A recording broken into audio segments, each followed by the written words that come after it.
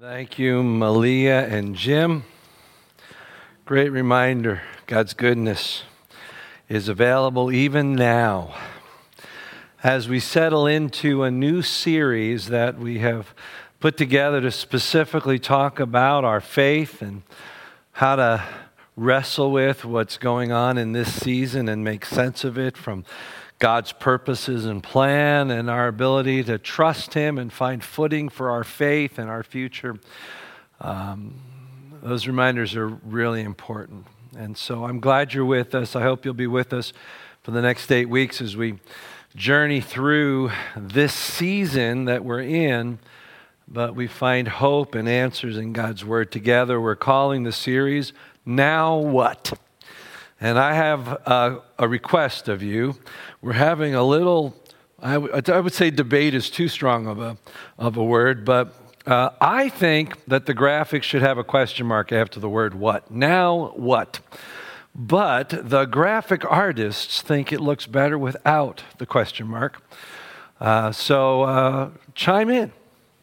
Let us know what you think. Question mark or sans question mark. And actually, Anna will keep tabs of it. She's the one that put the graphic together. So basically, you could just say Anna or PT. And PT is the question mark. Anna means no question mark. So there we go.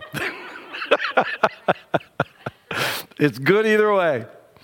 And that's what we're going to be dealing with. In today's sermon, we're calling Living in the Shadow of Death. Earlier, Malia read the Shepherd's Psalm, which says, "Even though I walk through the valley of the shadow of death, I will fear no evil, for thou art with me." And we can all remember seasons, if you've lived long enough, where we've walked through that valley, but it feels like right now we've taken up residence there. We're living in the land of the shadow of death. And so we're going to look at that. And I ask you to hang in there with me today, because what we need to talk about today will help set the stage for the hope and confidence and plans that we're going to discuss in the weeks to come, as we look at some of the theological footing that we need to have in order to properly see God's hand in this season. And I'll be the first to tell you, it's a hard season for our family, just like it is for yours. Vitalina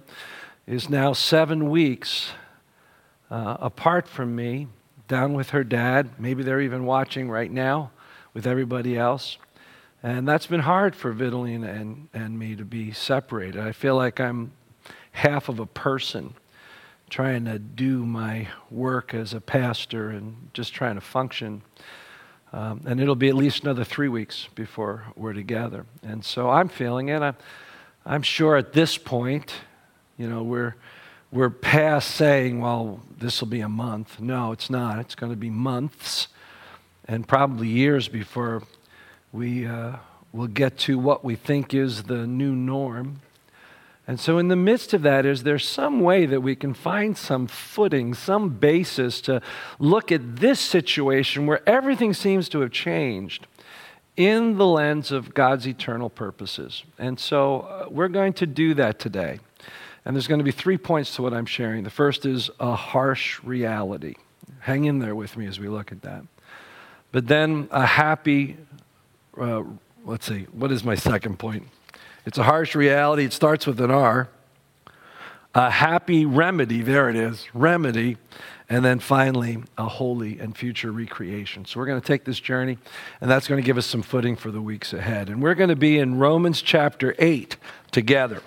So if you have a Bible, please find a Bible, either electronically or one near you.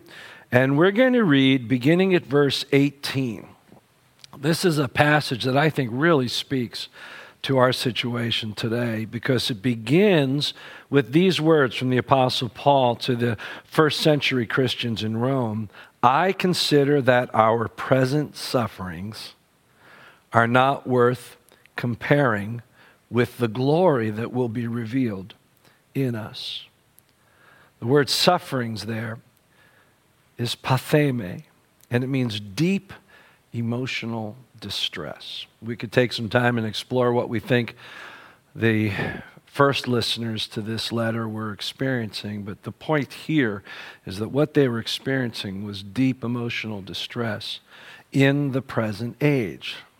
And so let's walk with them through Paul's words of encouragement. I consider that our present sufferings are not worth comparing with the glory that will be revealed in us. For the creation waits in eager expectation for the children of God to be revealed. For the creation was subjected to frustration, not by its own choice, but by the will of the one who subjected it, in hope that the creation itself will be liberated from its bondage to decay and brought into the freedom and glory of the children of God. We know that the whole creation has been groaning as in the pains of childbirth right up to this present time. Not only so, but we ourselves, who have the first fruits of the Spirit, we groan inwardly as we wait eagerly for our adoption to sonship, the redemption of our bodies. For in this hope we were saved. But hope that is seen is no hope at all. Who hopes for what they already have? But if we hope for what we do not yet have, we wait for it patiently. In the same way, the Spirit helps us in our weakness. We do not know what we ought to pray for, but the Spirit Himself intercedes for us through wordless groans. And He who searches our hearts knows the mind of the Spirit, because the Spirit intercedes for God's people in accordance with the will of God. And we know that in all things God works for the good of those who love Him, who have been called according to His purpose. For those God foreknew, He also predestined to be conformed to the image of His Son, that He might be the firstborn among many brothers and sisters. And those He predestined, He also called. And those He called, He also justified. And those He justified, He also glorified. We'll read to the end of the chapter in a few moments, but we'll pause there, and I want to point out some things that we should all be seeing in this. There are two things that are intertwined throughout this passage. The first is the children of God. You might, if you have a Bible, just go through and circle 4 times the children of God are mentioned. In verse 18, in verse 21, and then in verse 23, we ourselves who are the children of God, and then down in verse 27, God's people. And then 4 times, the creation is mentioned as well. So whatever Paul is speaking about here in terms of our hope, it relates to 2 things. The children of God, those that have found peace with God through Jesus Christ as our Savior and Lord, but also for creation. And in that hope, we can both see our present sufferings, but also the promise of God for what's ahead of us. God has promised a glory that will be revealed that makes all the suffering of our current existence pale in comparison, not even worth comparing with the glory that will be revealed in the future that outshines our present.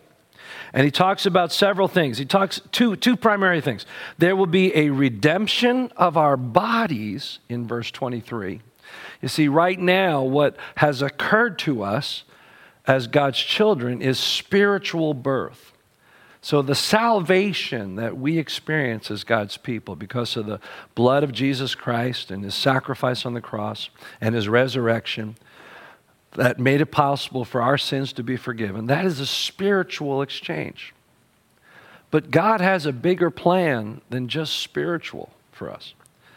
There will be a day when our very bodies are redeemed. Paul talks about it in 1 Corinthians, that beautiful passage about the resurrection of Jesus, when he says, there will be a time, therefore, when this corruptible, this decayable form will put on incorruptible. This mortal will put on immortality. And so we see that promise, but we also see that there's a promise for the whole of creation to be liberated from its bondage to decay. That's the same word for death. Death brings about decay, destruction.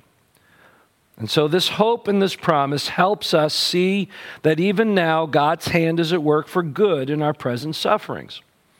So for now, we find our footing in the reality of our current circumstances and our hope in the promise of a future redemption.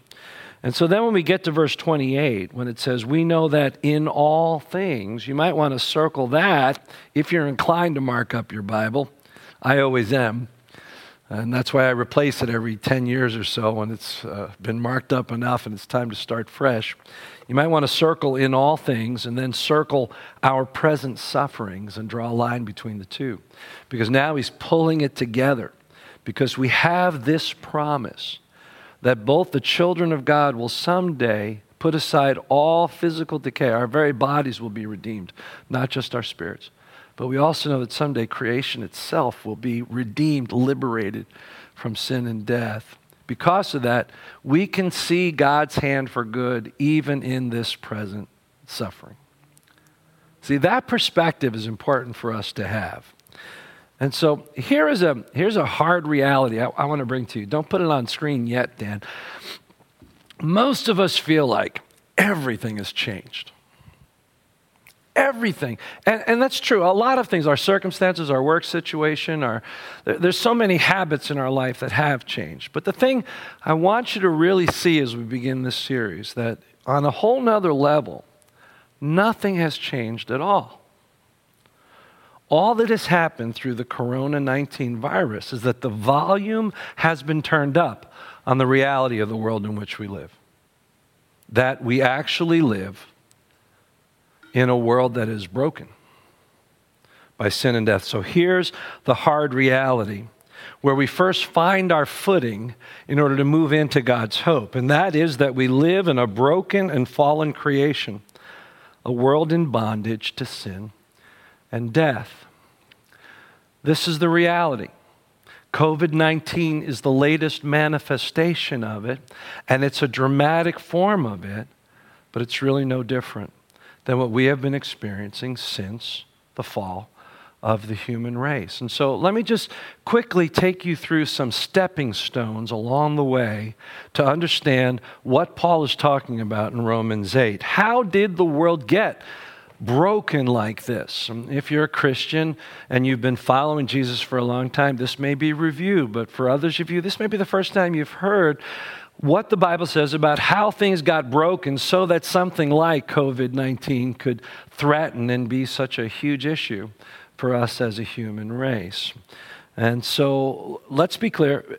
In the book of Romans, which is one of the most amazing books in all of Scripture, Paul says earlier in Romans 5:12 that sin entered the world through a man, and death through sin. And in this way, death came to all people because all have sinned. So what he is reviewing is what we see happens in Genesis chapter 3, when in spite of God's intent for the human race, Adam and Eve choose a path contrary to God's direction. And that act of sin brought about death. People often say, well, why would God punish humanity with death? Death was the result of humanity's choice. What God said is, this is what's going to happen if you do this. And it did happen because sin broke God's intent for the human race and for creation. If we go back to that passage, this is what we see God saying beginning in verse 17 of Genesis 3. Cursed is the ground because of you. Through painful toil you will eat food from it all the days of your life. It will produce thorns and thistles for you, and you will eat the plants of the field. By the sweat of your brow you will eat your food until you return to the ground, since from it you were taken, for dust you are, and to dust you will return. We talk a lot in Christian circles about our fallen nature, but we need to remember that the fall impacted everything. God is very clear here. Not only is Adam impacted, right down to his DNA. And this is a hard thing for us to reckon with. As amazing as the human body is, and as much as it demonstrates the mark of creative genius, there is also a brokenness in us. right down to our DNA. Death was not part of God's original plan, and so all death is unnatural. Death becomes one of the enemies that we fight our whole life, right? And mixed in with that is not just the fact that we are fallen right down physically, not just spiritually, but physically right down to our DNA. We have become mortal in that sense, corrupted. Not only is that true, but all of creation is cursed with us. And more than that, God makes it very clear that from now on, that relationship with creation will be somewhat antagonistic. We now have to work really hard, and we've developed lots of ways to make the ground produce. But none of those measures were meant to be necessary. And so what is portrayed here in these early chapters of the Bible is the relationship between a fallen race and a cursed earth, in which we can still see God's genius and the beauty of his creation, and how glorious creation is, as is the human form. But also in both we see the marks of the curse. Creation is enslaved to decay, to frustration. See, that's how we live. Romans 3:23 and 24. All have sinned and fall short of the glory of God. So ultimately, that sin nature passes down to all of us, and ultimately, all of us stand on our own as guilty before God, products of the curse. But yet it goes on, and this is where hope begins. Even in this fallen and broken and cursed state, he goes on and says, all have sinned and fall short of the glory of God, and all can be justified freely by his grace through redemption that came by Christ Jesus. And so in the same way, in spite of how much turmoil and upheaval there's been in our lives, in the same way we still live in the very same world and are just experiencing it amplified right now. In the same way that situation is true, the light of the gospel and the hope of Christ is also unchanged. Years ago, my family and I, we did a lot of traveling together in our campers, a lot of long trips. And one of our trips took us to Mammoth Caves National Park. There's a picture up there of one of the caves inside this largest underground cave system in the world. Maybe you can put that on the screen. That was one of the rooms. That's not one of the largest. We were in some huge rooms as we went down with a particular tour group. And at one point, we were in a larger cave, several hundred feet below the surface. And there was a boardwalk with wooden stools, wooden chairs for us to sit on. And the tour guide encouraged us all to sit and to pull our kids close. And then they turned off the lights, hundreds of feet below the surface. And I had never experienced complete darkness. I realized it in that moment. That darkness had a physical quality to it. You could touch it. And for the brief moment that we sat in that darkness, my head went through all sorts of imaginations. I pulled my kids a little closer and thought, what would happen if someone took my kids and if the lights went out for good? And here I was in a place that I couldn't find my way out of. And then the tour guide said to us, okay, I am going to light one of the old carbine headlamps that the original spelunkers used many decades ago to explore. And he lit that lamp, which was nowhere near the lumens that we're capable of producing now, in a little flashlight. But in that darkness, that light lit the whole room. And I never welcomed a dim light more because it shined so brightly. And I think that's what this situation gives the gospel and Christians an opportunity to do. The longer this goes, there are going to be people that feel like, I'm not going to find my way out of this.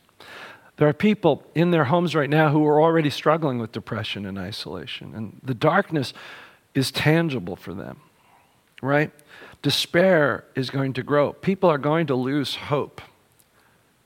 But we have a light that we can shine. Jesus said, you're the light of the world. Imagine if we not only got real with the darkness that's around us that has always been there, that's now been, again, brought more into the forefront because of the COVID-19. And if we understood the power of the light that we have to shine into that, this could be a season where amazing things happen. You see, the light is found in the second part of this verse, right? All have sinned and fall short of the glory of God, but we are justified freely by his grace through redemption that came by Jesus Christ.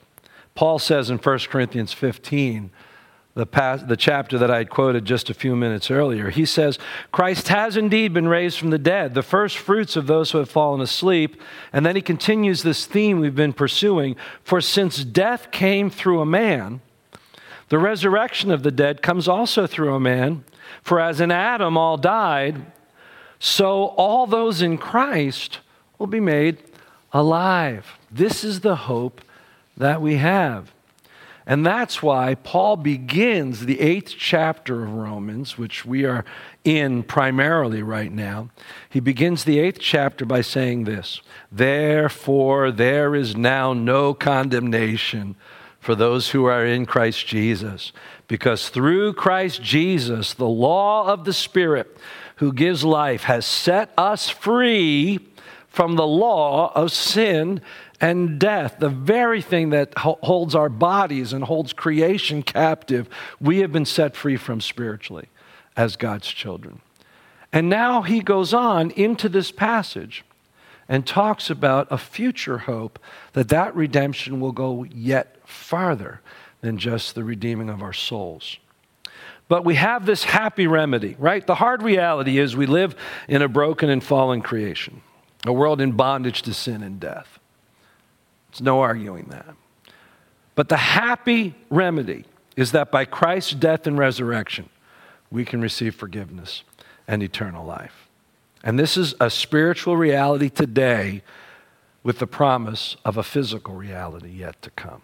A glory that makes all of our suffering in this fallen world pale in comparison.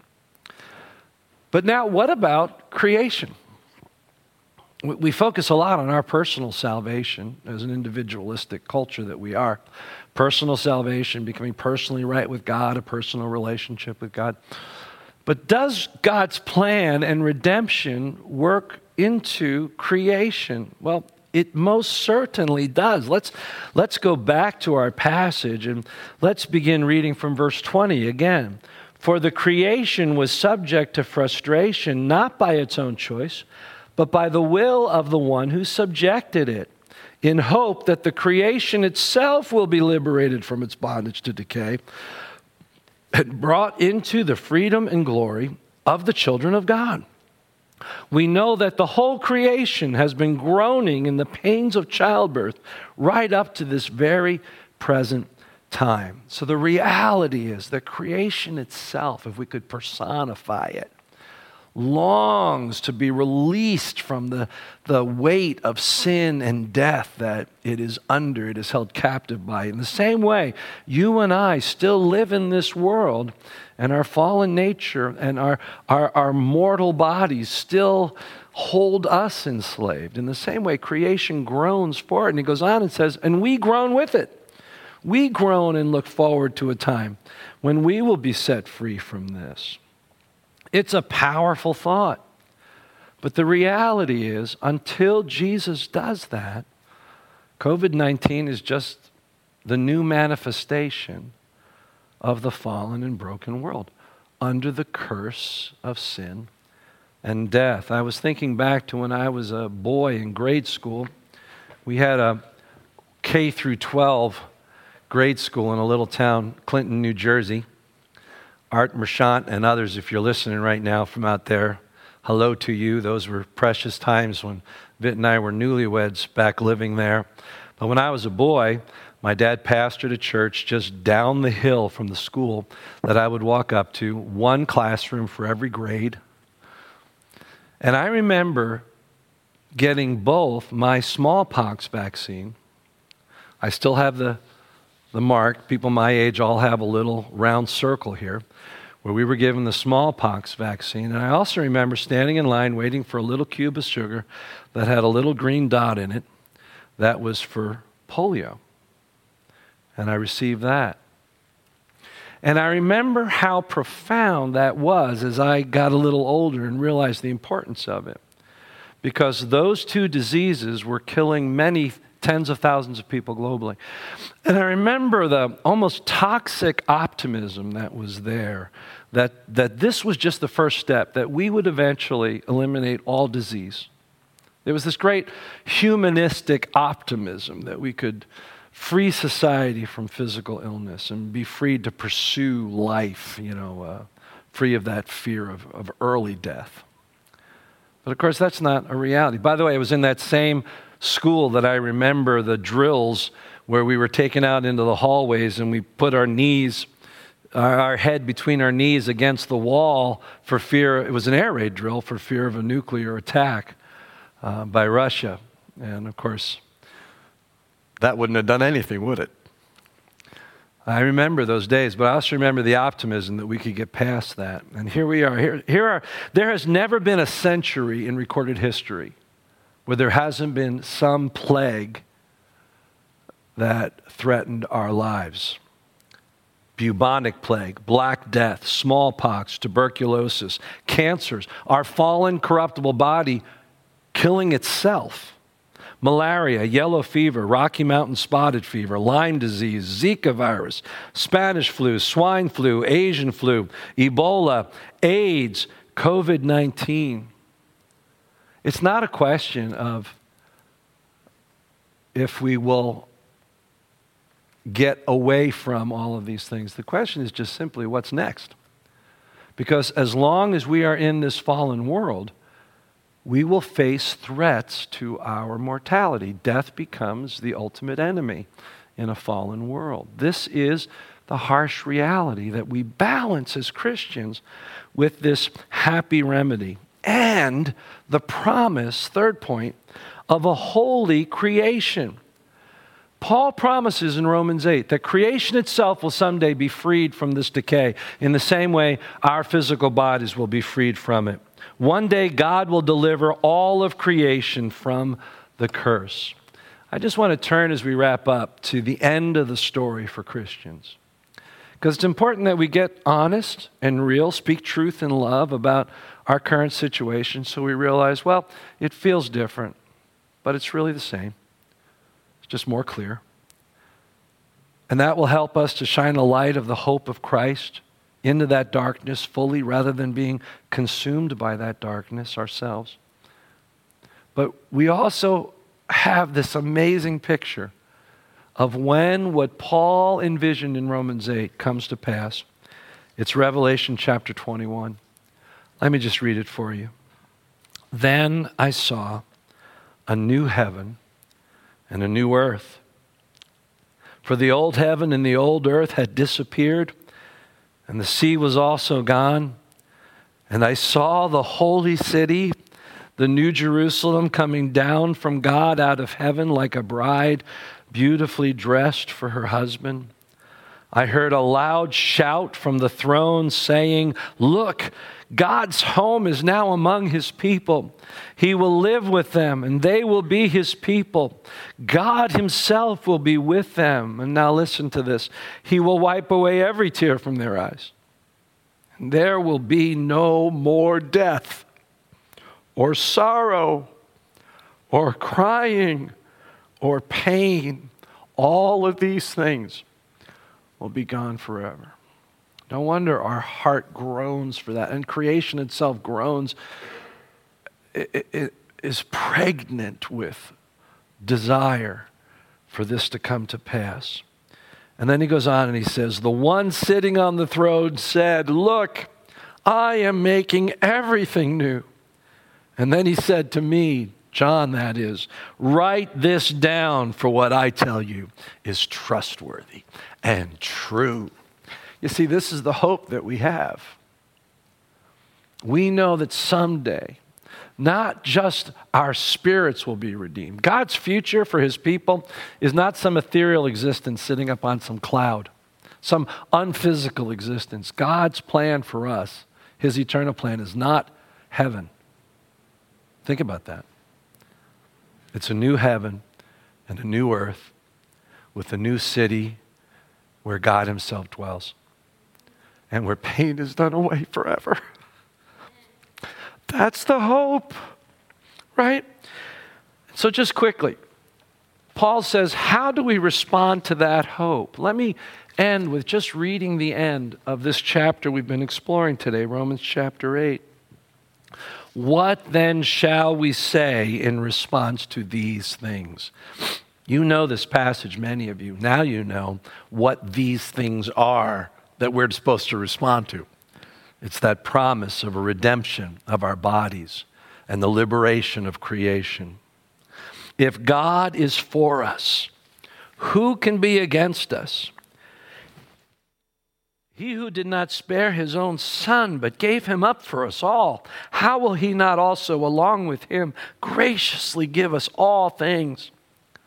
Who will bring any charge against those whom God has chosen? It is God who justifies. Who then is the one who condemns? No one. Christ Jesus, who died, more than that, who was raised to life, is at the right hand of God and is also interceding for us. And who shall separate us from the love of Christ? Shall trouble or hardship or persecution or famine or nakedness or danger or sword? As it is written, for your sake we face death all day, every day. We are considered as sheep to be slaughtered. That's our current reality. But no, in all these things we are more than conquerors through him who loved us. For I am convinced that neither death, nor this current life, neither angels nor demons, neither the present nor the future, nor any powers, neither height nor depth, nor anything else in all creation, that covers it, will be able to separate us from the love of God, which is in Christ Jesus our Lord. You see where our hope comes from? It's not your circumstances. It's God's redemptive work in you now, which is a down payment, a guarantee that someday he will redeem all things. That's the light that you and I have to shine. Let's shine it brightly in this season. My wife sent me a text when I was preparing this morning. She had no idea how well this fit into my sermon. It fits so well, it's my conclusion.